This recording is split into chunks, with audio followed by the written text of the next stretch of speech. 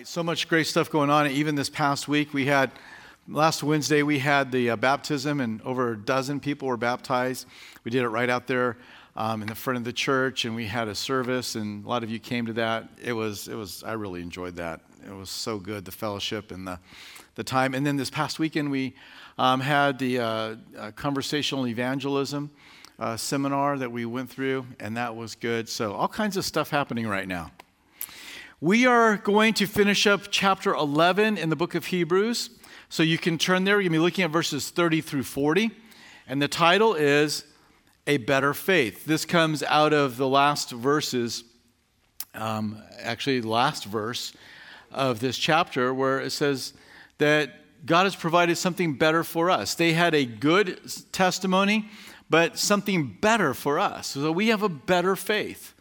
And we'll talk about what that means at the end of it. We've been talking about a group of people that feel like maybe Jesus isn't all that they thought he was at first, and they ought to go back to Judaism. They ought to go back to the temple, offer the sacrifices. So this letter was written to them to show that, hey, Jesus is greater in every way. And he's talked about certain individuals. He's talked about Moses, talked about Melchizedek. We've talked about Aaron. We've talked about the sacrifices and other individuals as well. But in chapter 11, we just get blasted with dozen or so or more names of people, men and women, that lived it out. And some of these we know well. Some of them maybe are going to be new to you today as we read. But we left off last time looking at the life of Moses in verse 29.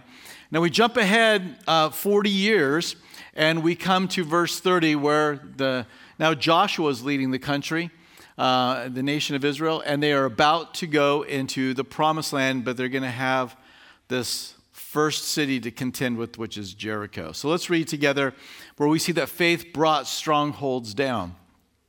By faith, the walls of Jericho fell down after they were encircled for 7 days. So they come off the mountains of Moab. As they make their way down, they come down into the Jordan River Valley, which is where the Jordan River is. Further up north in Galilee would be, in the same valley would be the Sea of Galilee. But they cross just north of where the Dead Sea is. And as they come across on dry ground, another miracle performed at the Jordan River, like the Red Sea, as they come across, the town directly in front of them that they have to deal with is Jericho. Now, Jericho is a city that had huge walls, and I'm going to show you a picture of a rendition of what maybe they look like in just a moment. But as they come to this scene, Joshua, now the leader, is out wondering, praying, thinking, and the Lord himself meets with them. And he gives them a battle plan to go take this mighty city, Jericho. Here's the plan. You're the new commander. You're the general of the army. So what I want you to do, you're going to like this, Joshua. This has never been done in the history of warfare before. It's the first time.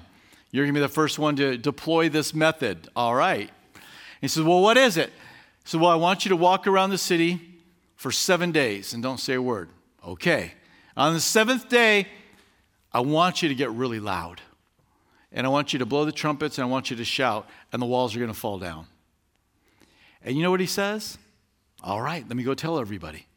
Just with immediate faith, he just, as the scripture relates it, he goes, this relates, you find him marching around the city for 7 days, and then on the seventh day, they blow up the trumpets, and the walls end up falling to the ground, and they are able to overcome the inhabitants of the city. And this is one of those great, amazing, to me, it's like one of the standout moments of faith in Scripture. We read it, we've heard it, probably a lot of us in Sunday school heard this, and maybe even did some of the songs that went along with this. And it's like we don't even think about how amazing this is. But imagine if you were the new leader of the army of Israel, and you've got to go pass this on to the troops of what the battle plan is. And they seem to just all right, full of faith. They believe it. You don't see them pushing back like they had 40 years earlier with the 12 spies that came back, 10 of them giving a bad report. I want to move into those slides. If you put up that first slide, of ancient Jericho. So this is actually a photograph, and then with the archaeological discoveries that they have made there, you now have an art, like a digital rendition of what that town could have looked like. So I don't have a close-up, maybe on the next one. Just go to the next slide, actually, and we'll switch back to it in just a second. You can see the bottom white wall. It's kind of like an embankment, and they have a wall that's built up on that terrace. And then you have homes, and then you go to another wall, and then you have the main city. So this is how it was laid out. And as they marched around and they made that shout in faith, the Lord toppled the walls. Let me read to you from Joshua 6:20. So the people shouted when the priest blew the trumpets, and it happened when the people heard the sound of the trumpet, and all the people shouted with a great shout, that the wall fell down flat. Then the people went up into the city, every man straight before him, and they took the city. So they have this kind of embankment wall, then they have the first city wall, which would have made it very difficult to scale. But what they found in the archaeological discoveries is what we read right here, is that the walls fell down flat. So it made a ramp for the Israelite army to run up in and to invade the city of Jericho. We know that they were crossing, because of what we read in the scriptures, at harvest time. And when they came and dug out this ancient city and they began to dig into some of the rooms, what they ended up finding, you go to the next slide, was these rooms full of jars. Yeah, right there. These rooms full of jars of grain.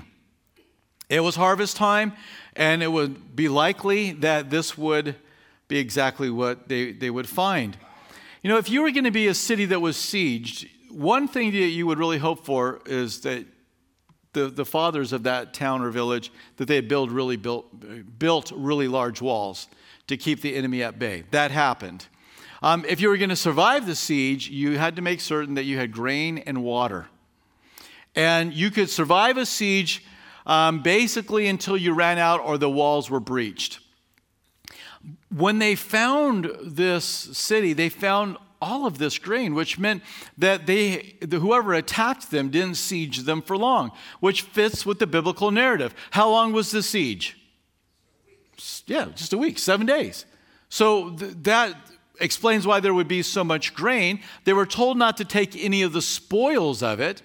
The other thing that they found in the archaeological dig was that there was a massive burn layer, like of 3 feet thick of burnt material and ash. Now, the reason I'm taking some time to kind of show you this is because we read here in Joshua 6, we're reading in chapter 11, verse 30, that the walls of Jericho fell down when the Israelites came in.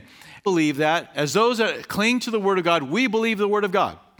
But you have to know this. I want to make you aware that there's many liberal scholars out there, and most universities are going to be teaching that the Israelites were not the enemy that came and sieged Jericho at the time of all this destruction.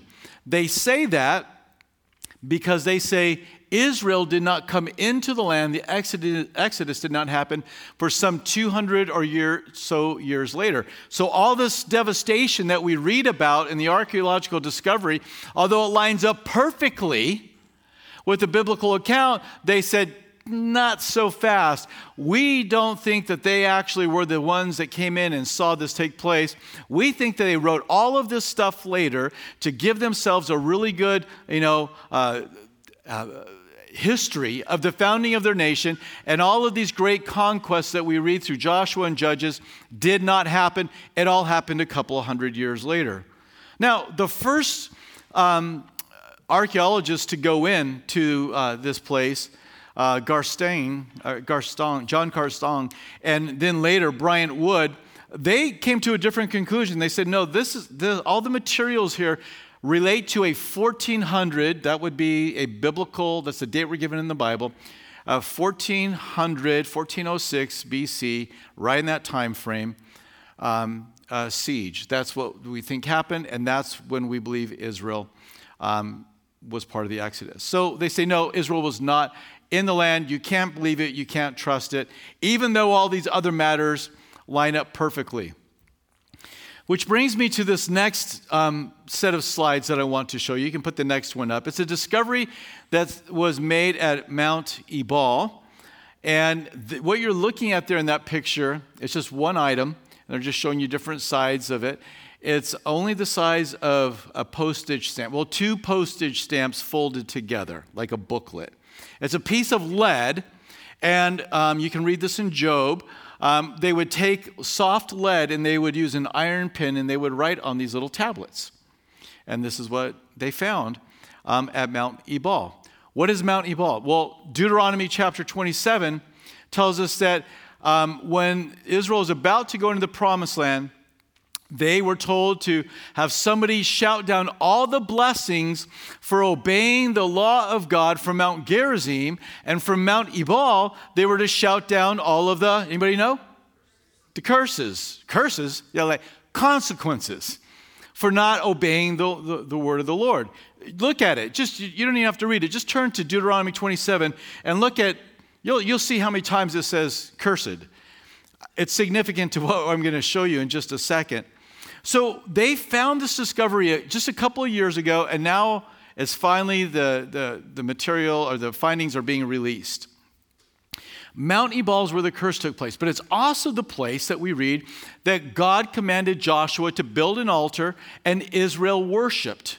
So Mount Ebal is a significant place in Scripture, probably not high on your radar, but it is mentioned. They found this tablet just a couple of years ago at this location. The first archaeologist, don't remember his name, that went in and found this altar, they pulled out tons of debris, and as they pulled out the debris, they had these dump piles that had never been gone through. They didn't know what was in it.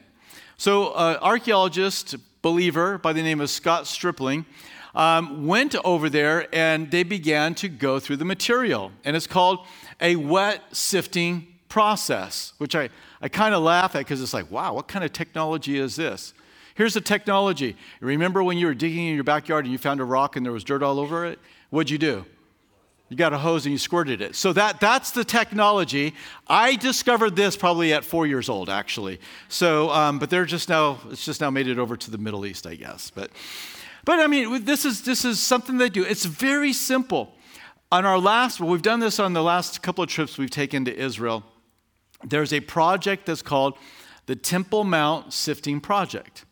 And what it is, they have all this material that they've taken, like tons, hundreds of thousands of tons of material from underneath the Temple Mount and or around this ancient city of Jerusalem.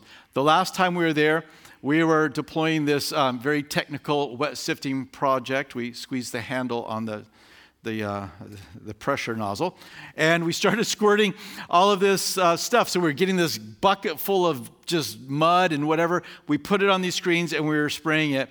And we found glass. We found some nails. But the most exciting thing is, it was like either 6 or 8 ancient coins that we found. And so this is the process they were using. But can you imagine if that was covered with dirt mixed in with a lot of other stuff? You wouldn't know. So this is how they found it. And once they know they were able to date it. So I know I'm geeking out a little bit here, but just stick with me.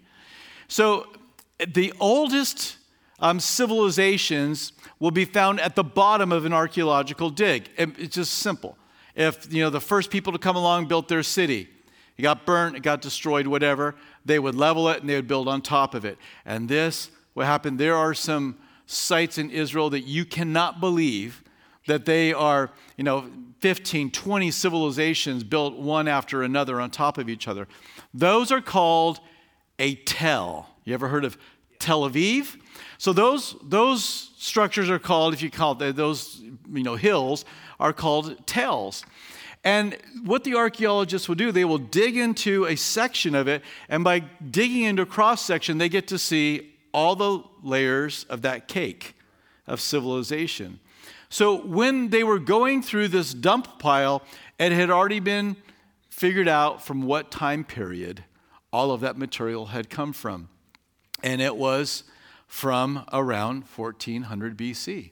And then they found this. Well, what is this? Well, The next slide shows you, this is an enhanced picture. They weren't able to open it, so they've done all kinds of, thousands of scans to come up with this image.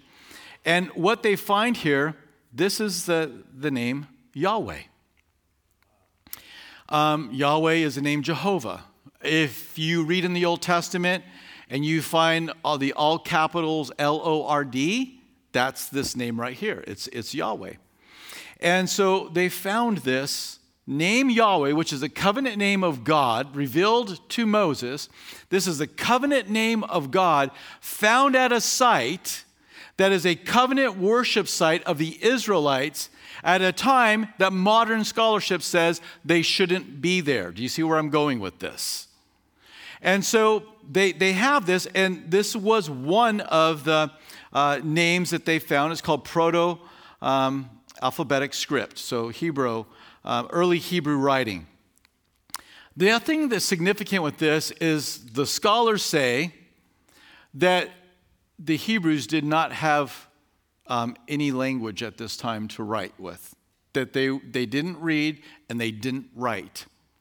But now you have something that's been found at a time before they say they're supposed to be there, but exactly when the Bible says it's going to be there, because of the dating method, at a place where not only do they find writing, but they find the writing of the most significant name they could have written, Yahweh.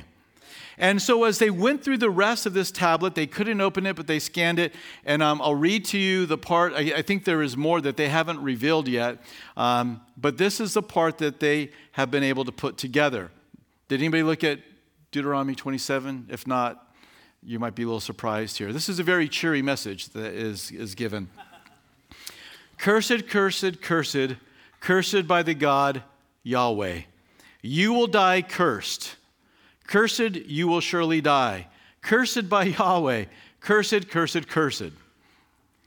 At Mount Ebal, where they shouted these curses down, and the name Yahweh is found there not once, but twice. So this is dated based on the metal, based on the other artifacts that were found on that same layer, is dated. Scott Stripling believes there's a range of dates, but believes that it lines up with when Israel would have been in the land about 1400, which means those that said, if you can follow me where I was going with this, those that said that Jericho was not conquered by Israel, well, now Israel is in the land. So there you can find, you read through Joshua, and they conquered this city, and they conquered this city, and they conquered this city. The archaeologists go to those cities, and it's conquered, it's destroyed, but they will never acknowledge that it was Israel, because they say Israel couldn't have been in there. Because if Israel's in the land, then there was a real Egypt, and if there's a real Egypt, now you've got to deal with a miracle-working God. So this is why they are so hesitant to bring this up. So one other point before we move on. They say, the same group of people, that Moses did not write the first 5 books of the Bible, Genesis, Exodus, Leviticus, Numbers, and Deuteronomy. But that's what Jesus said. Jesus referred to the writings of Moses. It says in the text that Moses wrote these things down. So they don't believe that the Word of God is accurate. And so they've dismissed this. And here's one of what they'll say. If you read in Genesis chapter 1, you will find the name for God of Elohim. In your translation, our translation in English, it's just going to be G-O-D, God. But behind it, it's the name Elohim. It's in chapter 1, the creation account. You come to the second creation account, and now you find the name, anybody want to guess? Yahweh. So what they say is, well, the name Yahweh came, at some other time, and they were different gods. Moses, really is not writing. It actually was written 500, during the days of Josiah, so much later. But as they came to this, and if you look on that first line at the end, it says, cursed by the God, Elohim, Yahweh.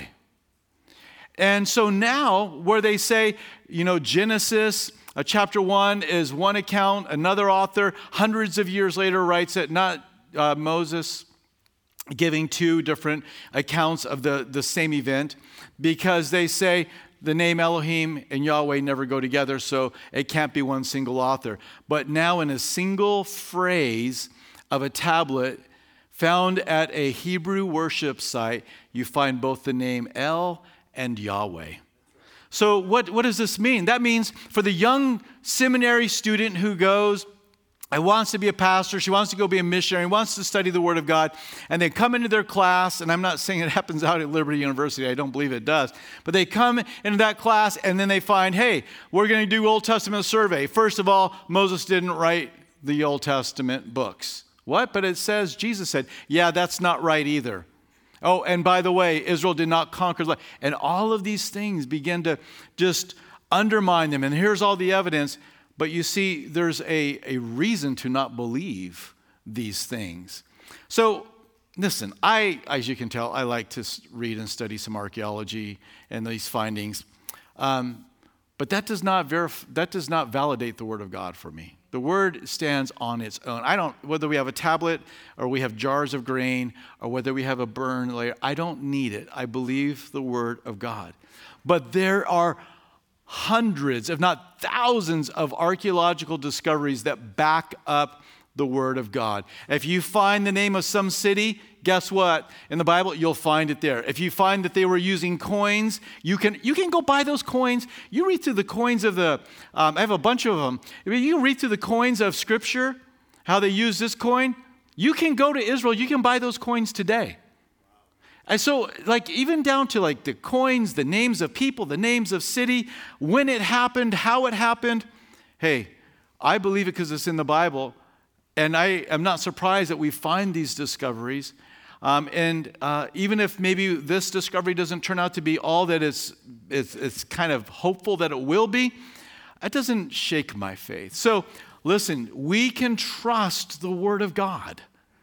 And don't let somebody or some book who they seem to be smarter than you because they have, a PhD behind their name. If they're dismissing the Word of God and they're saying it's not true, their PhD doesn't mean much. Amen. So don't allow that to shake your faith. Your faith is that the Word of God has been handed down accurately. Whether we've found the evidence for it yet or not, I don't have to have it, but there is a ton of archaeological evidence to back up what we read here. So, yeah.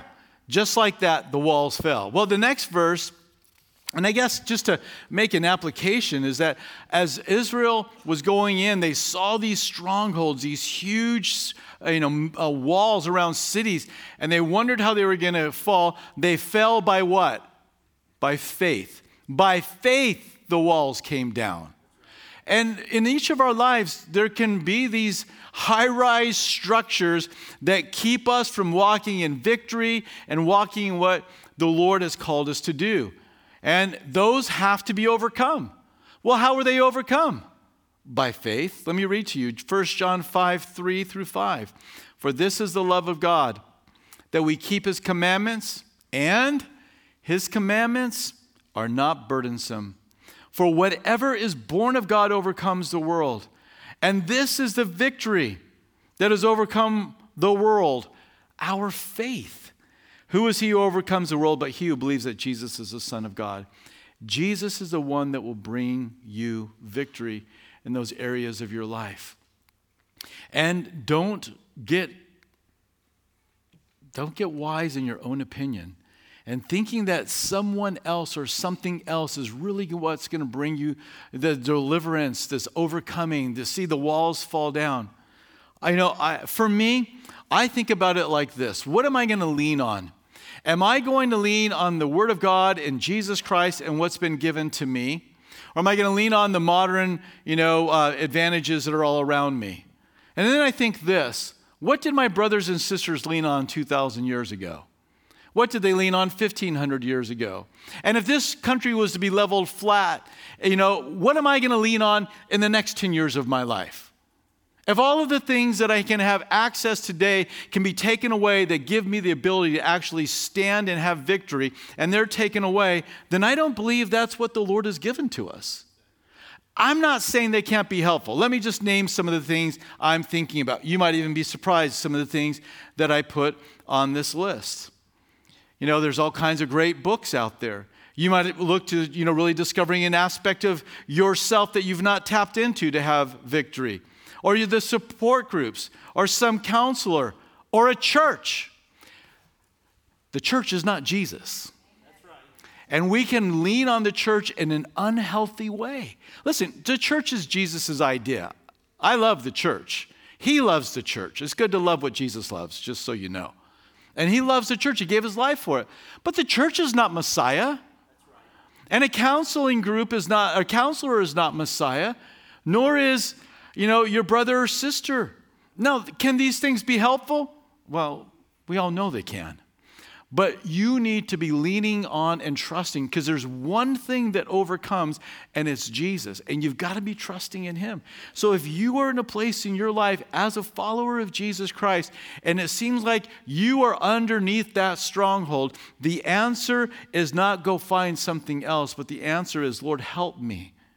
Deliver me. I need to have faith in you in a way that I have not yet.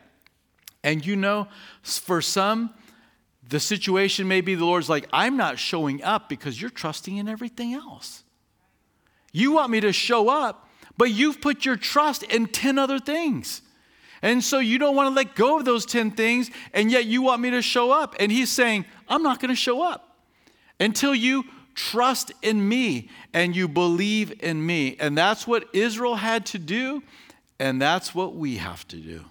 In verse 31, by faith, the harlot Rahab did not perish with those in Jericho who did not believe when she had received the spies. So same time frame, same city, but this time we are introduced to this prostitute by the name Rahab. Hebrew spies went out. They were being chased. They went and they hid at her place, and she told them, hey, we heard what your God did. We heard what Yahweh did at the Red Sea and how he defeated the king of Sihon and Og. Everybody in the land is afraid of your God. Your God is the one true living God. She had faith, and she said, well, if you hide us, when we come back, just put a rope out your window, and we won't destroy your house. Interesting, in the archaeological discoveries at Jericho, there's one part of the walls in the terrace area that was not destroyed. How convenient that was the case. And it was likely that would have been the place where Rahab. But Rahab's mentioned here. You're like, wow, of all the people in the Old Testament, we choose a prostitute to mention as a woman of great faith? That's what the Lord said. Let's look at her and let's think on her. But that's not the last time the Lord highlights Rahab. There's one other time, actually, before this, in Matthew. Matthew chapter 1, in the genealogy of Jesus, that long list of names that you never read and skip over, we read, Salmon begot Boaz. Boaz by Rahab. Boaz begot Obed by Ruth. Obed begot Jesse. And who did Jesse begot? King David. And who was in the lineage of King David? Jesus was born. And it's not just Rahab that we find in that genealogy. We also find somebody by the name of Tamar, who played the harlot to deceive her father-in-law so she could have a child. It's a complicated story and it's not pretty. But her name is in the genealogy of Jesus. And then also we read here Ruth. 2 Gentiles, 2 harlots. And you read these names and we just blow through them. But if you would have been in the first century world and you were reading this genealogy, and genealogies were a big deal back then. You wanted to know who you were dealing with. This is their bio.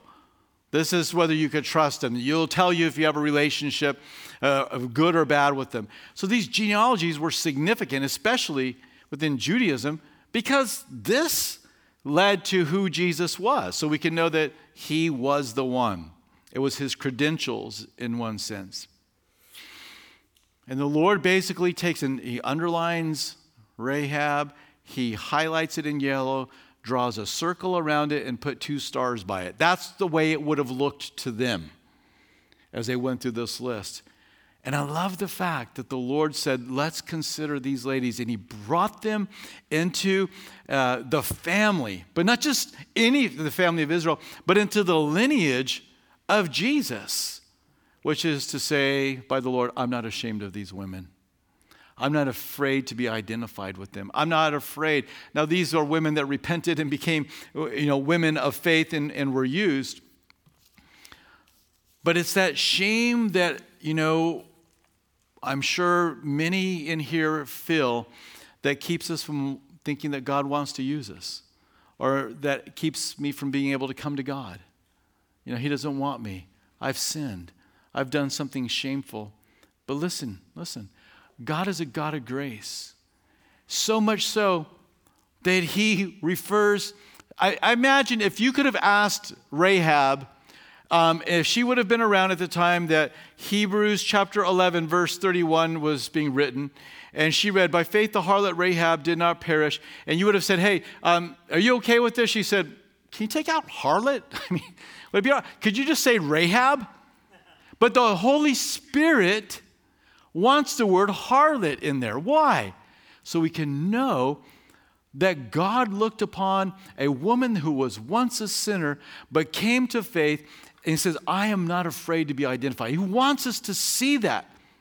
Because I think a lot of us live in the shame of what is already covered under the blood of Jesus. Now listen, if you're in current sin, be ashamed. But if you've repented of that, then you're under the blood of Jesus, and you should not be ashamed. And it's that shame that keeps us back from stepping into this area of ministry or answering that call, or you hear the conversation and you think, I've got something to say. And you're like, well, who are you to talk? You are a harlot in Jericho. You have no business to open your mouth. And I think we read here that the Lord is saying, oh, you have business. It's my business. And I want you to open your mouth and speak. So the Lord does not condemn us who are under the blood of the Lamb. And we as the church better be careful that we don't find condemning that which Jesus is sanctifying. And so there is place for sinners to come into the family of God. And aren't we all glad that that is the case? And so what a beautiful account that is put in here when you begin to think about the name Rahab. Well, the walls fall down, and she is spared. Obviously, she's in the lineage. And then in verses 32 through 34, we read about how faith enabled other men and women to perform great exploits.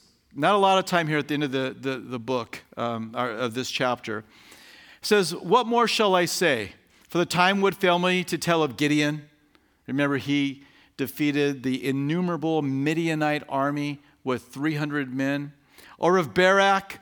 Barak is the one who defeated Sisera with his 900 chariots, which would be, that's like, a footman going against a tank. The only problem is, you know what happened to those 900 chariots? Anybody? They got stuck in the mud. Just a little bit of mud, and those 900 chariots were useless.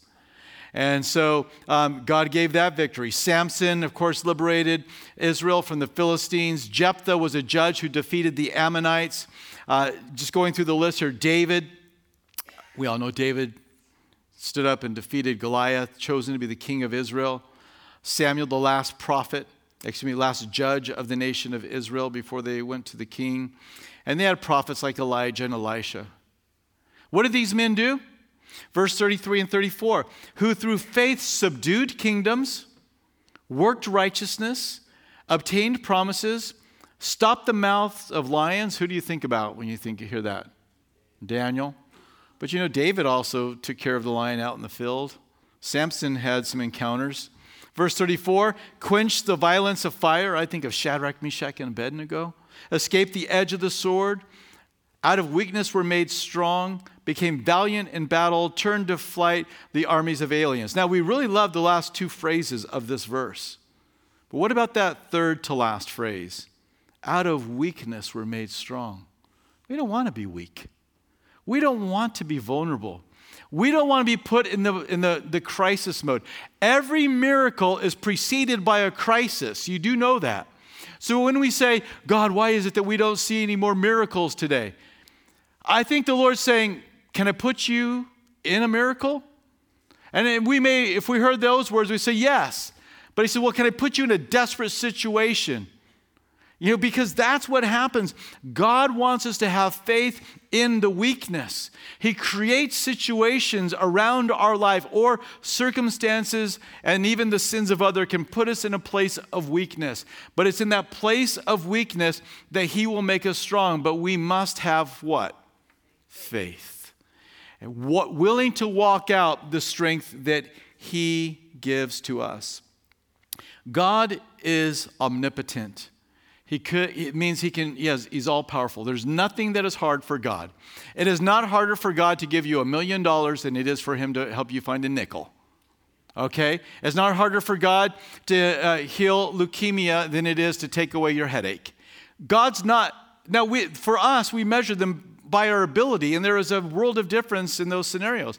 But for an omnipotent God, you don't have to pray harder or louder, because for him, it's never a drain of his power.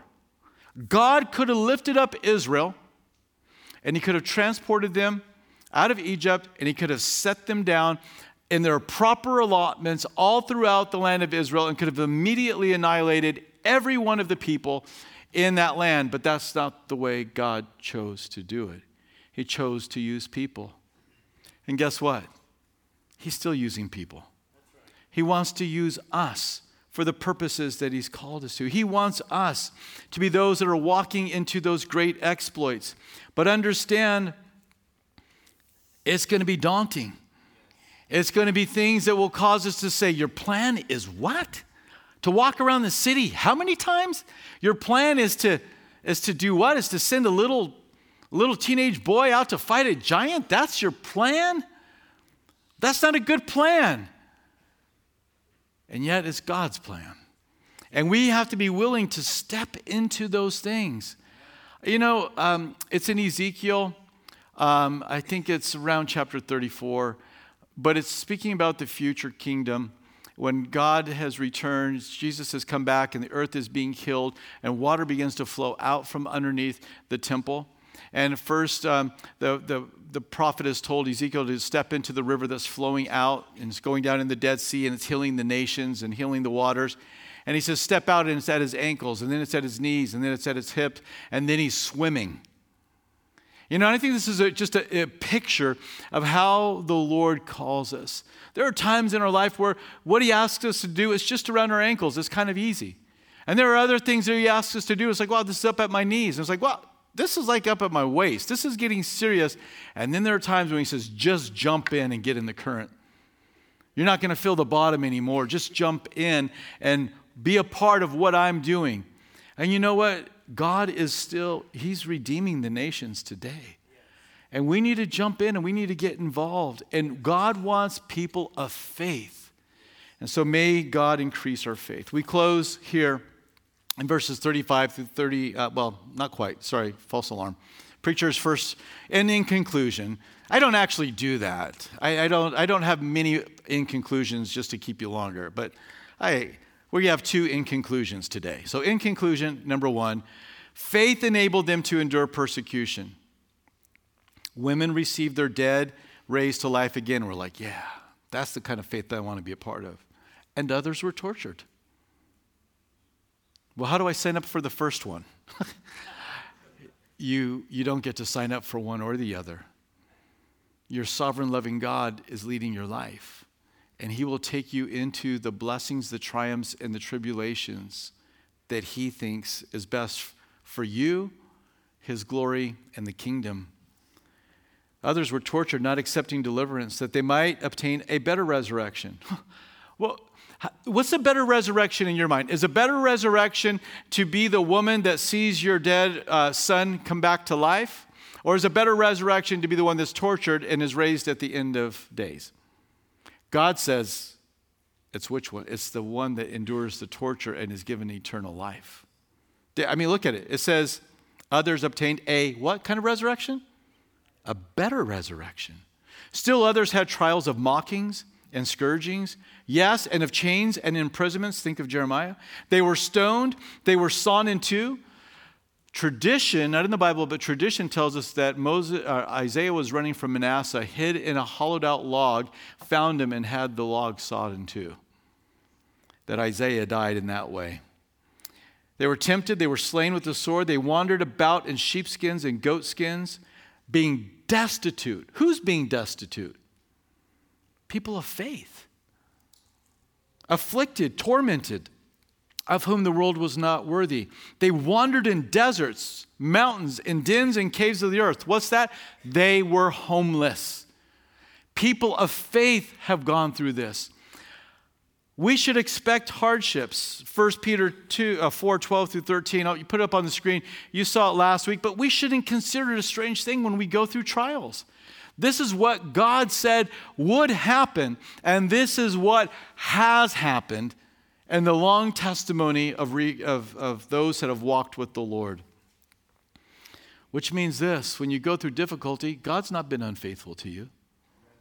When you go through difficulty, it doesn't mean you're in trouble. You see, you can bring hardship in your own life, for sure. We can make some dumb decisions, and which of us haven't?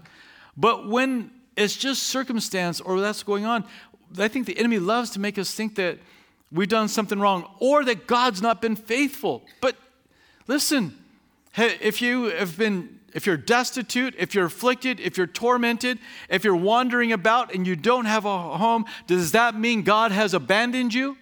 Does that mean God is unfaithful to you? It doesn't mean any of those things. This is what the people of faith experienced, that God said, think about them. I'm talking to you about faith in general. In the earlier chapters, he said, but think about what everybody else has gone through.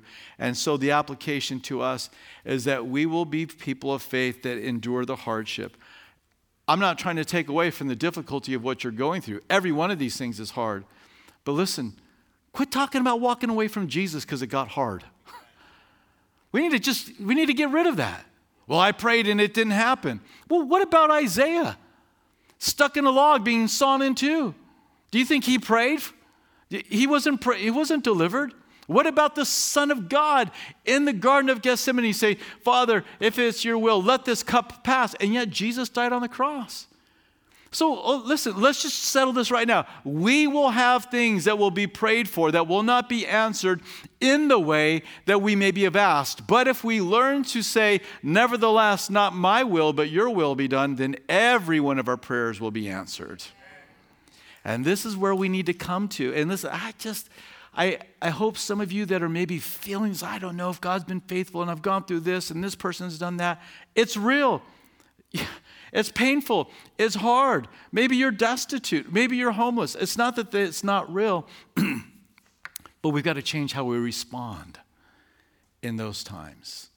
So I have determined in my heart and mind, with the grace of God, that it doesn't matter what news ever comes to me, I will never walk away from Jesus Christ. If I get a bad health report, and I've got them before, if I get bad news about my family or friends or anything else, I've determined that nothing is going to move me off of faith in Jesus Christ. Now, the Lord is going to have to show up in that moment and pour faith into my life, which I believe he does already. So we close there, last conclusion, verse 39 and 40. And all these, having obtained a good testimony. What kind of testimony? A good testimony. Through faith, did not receive the promise. They didn't receive the Messiah. God having provided something what? Better. We goes from good to better, and you are on the better side of the scale. You are on this side of the scale where we've received the promise. How is it better? Our sins have been atoned for by Jesus Christ, the Son of God, not through a lamb. Our high priest is Jesus, the Son of God, not the son of Aaron. His Spirit dwells within us. We've been invited to draw near behind the veil, not to stay out in the court of the Gentiles. We get to see the full picture of God's plan for salvation. We know about Bethlehem. We know about Nazareth. We know about the cross. We know about the empty tomb. They talked about these things, but they didn't understand them. But you are part of a better covenant. You're a part of something that's complete and full. And of course, the writer here is trying to convince them, don't go back to that which was good. Stay with that which is better. And the better is always with Jesus Christ. Let's pray. Father, we thank you for your goodness, your kindness. Lord, you have brought us into the better. And your Son is the best, Lord. And we are grateful to read of all the great works that you did in the past and how Israel's sin was atoned for and the altar that they built and the temple that they made. Lord, it is all good. But Lord, what you have provided for us in your Son, Jesus Christ, it's amazing to us. It's amazing grace that he would come and take on human flesh, that he would bear in his body our sin.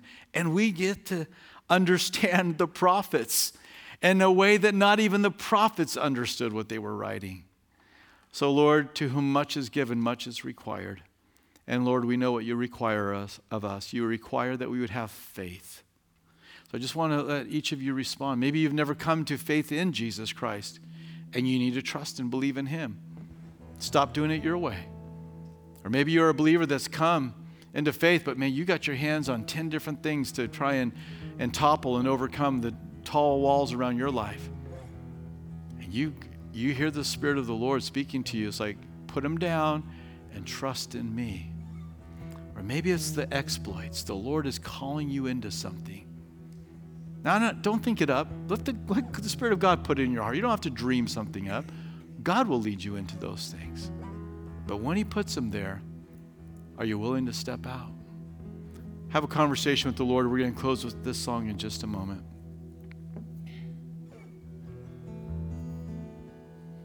Thank you, Lord Jesus.